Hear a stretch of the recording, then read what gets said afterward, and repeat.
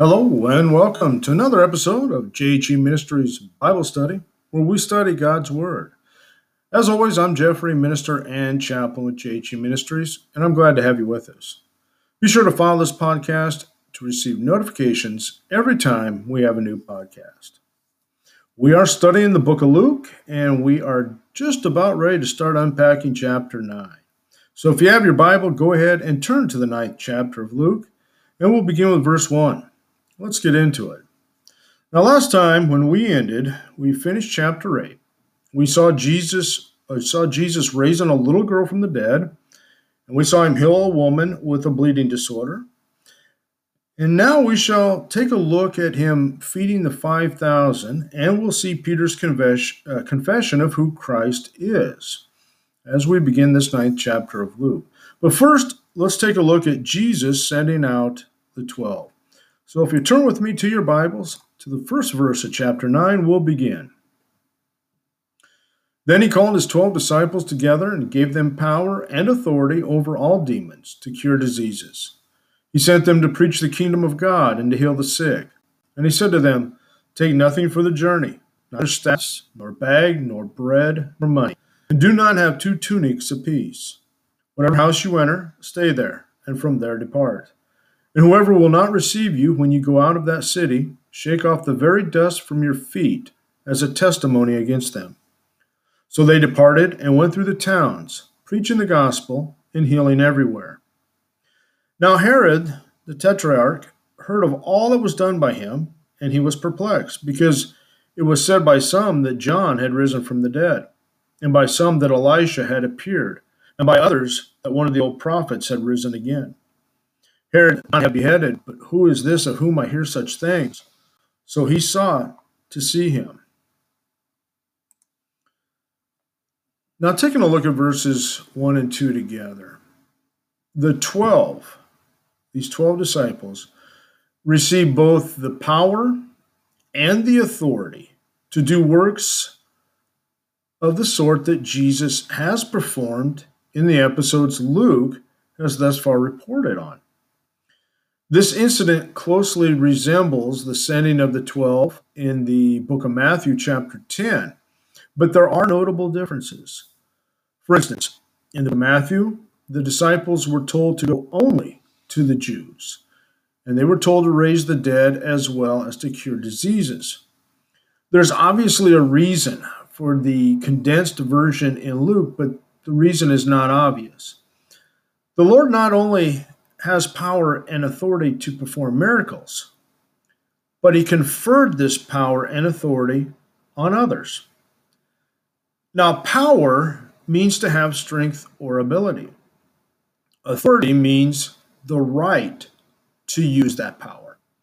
The message of the disciples was confirmed by signs and wonders in the absence of the complete Bible in written form. Now, signs and wonders are important to Luke, especially as the validation of the gospel by, among other means, the apostles' miraculous power as God's messengers. Now, since others were claiming that they had supernatural power, and we see that in the book of Acts, chapters 13 and 19, it was necessary for Jesus' disciples to have both power and authority, the right to use that power. This principle appears in a different context in chapter 5. The connection between casting out demons and the coming of the kingdom is not as clear there as in chapter 11, but the double mention of the ministry of healing here in chapter 9 suggests that relationship. So in verse 3, the instructions indicate the urgency of the task.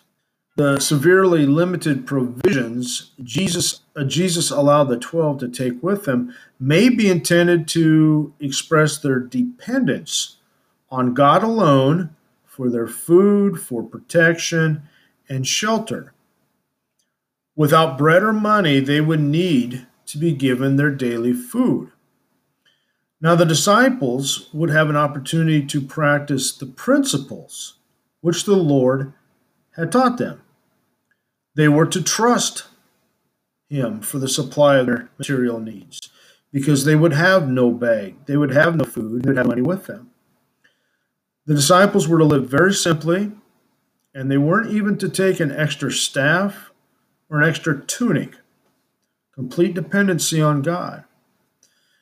So in verses 4 and 5, the disciples should receive hospitality graciously. Hospitality was important as well as necessary in biblical times, in days of difficult travel conditions in biblical times. There was poor accommodations at inns, and so staying with someone was very important when you were traveling. Now, they were to stay in the first house where they were made welcome. They weren't to move around in hopes of obtaining more comfortable lodging or a better place to stay. They weren't to go house to house, which is a practice that may have gained them more comfortable lodgings, but it would insult their hosts. They were not to prolong their stay either, and they weren't to exert pressure on those who rejected the message. Now, they would and did encounter those who refused them a welcome. And because of that, they were instructed to shake off the very dust from their feet as a testimony against them. It was a solemn symbol of judgment that the disciples were to shake the dust of an unresponsive town off their feet. The shaking the dust off their feet was a Jewish custom in biblical times. By doing that, they would declare the place to be heathen and would make clear those who rejected the message must now answer for themselves. And so in verse 6, it was presumably in the towns of Galilee that the disciples preached the gospel and they healed the sick there. It should be mentioned that their message had to do with the kingdom of God, the announcement of the king's presence in their midst, and his willingness to reign over a repentant people. Now, Luke concludes this section with a summary of the mission of the 12, including another reference to preaching and healing. Their instructions had not included any limitation of scope. They went everywhere. And so now we come to Herod's perplexity. Now, Jesus has come to the end of his great Galilean ministry.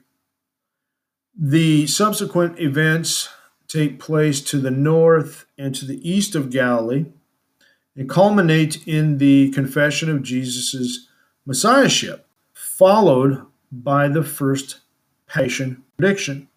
The first passion, of course, is going to be his crucifixion. Now, prior to the narrative about the feeding of the 5,000 that we were going to be taking a look at, Luke states that Herod was, perplexed about Jesus. Now, this is of great importance in the sequence of Luke's gospel because it's going to introduce the question, who then is this man who is called Jesus? Now, this all-important question, we will pick it up in verses 18 to 20. But in verse 7, we have the words, all that was going on. And this probably refers to the activities of both Jesus and the disciples on their mission. Herod Antipas was the tetrarch in Galilee and also in Perea at this time. Now, he reigned over a fourth of the territory, included in his father Herod the Great's kingdom. Herod the Great, of course, was his father. Now, word had reached Herod Antipas that Jesus was performing mighty miracles in his territory, and he had questions about him. And immediately his conscience began raising questions, especially the memory of John the Baptist. This still troubled him. Herod had silenced that fearless voice by beheading John. But he was still haunted by the power of that life of John's. So who was this who made Herod think continually of John? It was rumored by some that John himself, John the Baptist, had risen from the dead. And we know that John the Baptist is naturally on Herod's mind, and doubtless it's also on his conscience. Herod was not able to see Jesus yet, but he did have his curiosity satisfied when Pilate had sent Jesus, or when Pilate sends Jesus to him. So the questions of Jesus' identity and also the reappearance of a dead prophet, like I said, we're going to be looking at those coming up in verses 18, 19, and 20. But in verses 8 and 9, we had others guess that it was Elijah to answer this question, who was this man? Some thought it was Elijah. Some of the other prophets or some of the other people thought it might be someone or some of the other prophets of the Old Testament, like Jeremiah. Now, Herod tried to quell his anxiety by reminding others that he had beheaded the baptizer. He had beheaded John the Baptist. But, of course, this fear still remained with him. And so he still has this question. So who is this anyway, then? He sought to see Jesus, but he never did until just before the Savior's crucifixion, of course. And we have the power of Spirit-filled life. We have the Lord Jesus, the carpenter of Nazareth, if you will. He was the son of a carpenter. And this caused Herod to tremble without ever having met Jesus. So never underestimate the influence of a person that is full of the Holy Spirit. So now we are going to get into the feeding of the 5,000. The fact that this miracle is in all four of our Gospels, Matthew, Mark, Luke, and John, indicates importance. Now, Luke's account is sparse, but it is straightforward. So let's take a quick look at that. So back at verse 10, we begin, and the apostles, when they had returned, told him that all they had done. Then he took them and went aside privately into a deserted place belonging to the city called Bethsaida. But when the multitudes knew it, they followed him, and he received them and spoke to them about the kingdom of God and healed those who had need of healing. When the day began to wear away, the 12 came and said to him, "Send the multitude away that they may go into the surrounding towns and country and lodge and get provisions, for we are in a deserted place here." But he said to them, "You give them something to eat." And they said, "Well, we have no more than 5 loaves and 2 fish, unless we go and buy food for all these people." For there were about 5,000 men. Then he said to his disciples, "Make them sit down in groups of 50. And they did so and made them all sit down. He then took the 5 loaves and the 2 fish, and looking up to heaven, he blessed and broke them and gave them to the disciples set before the multitude. So they all ate and were filled, and the 12 baskets of the leftover fragments were taken up by them. So in verse 10, we have the return of the disciples, which is the occasion for Jesus' withdrawal to Bethsaida. Maybe, or perhaps to rest, but when the apostles had returned, they reported the results of their mission directly to the Lord Jesus. And perhaps this would be a good policy for all Christian workers. Too often, though, the publicizing of work leads to jealousy and even division. And sometimes our passion for statistics is quite self-centered, and it is of the flesh, and it is not of the Spirit. Our Lord and the disciples are at a deserted place adjoining Bethsaida, and the word Bethsaida means house of fishing. Now, it seems that there were 2 Bethsaidas at this time. There was one on the west side of the Sea of Galilee, and then this one, which was on the northeast side of the lake. And this was outside Herod's territory, but the exact location is unknown. Now, verse 11, if there were any hopes of a quiet time together, those were soon going to be shattered, because a crowd of people followed and quickly gathered to Jesus at that place. But the Lord Jesus welcomed all who came, and Jesus was always accessible. He did not consider this an annoyance or an interruption by any means, and he was never too busy to bless those.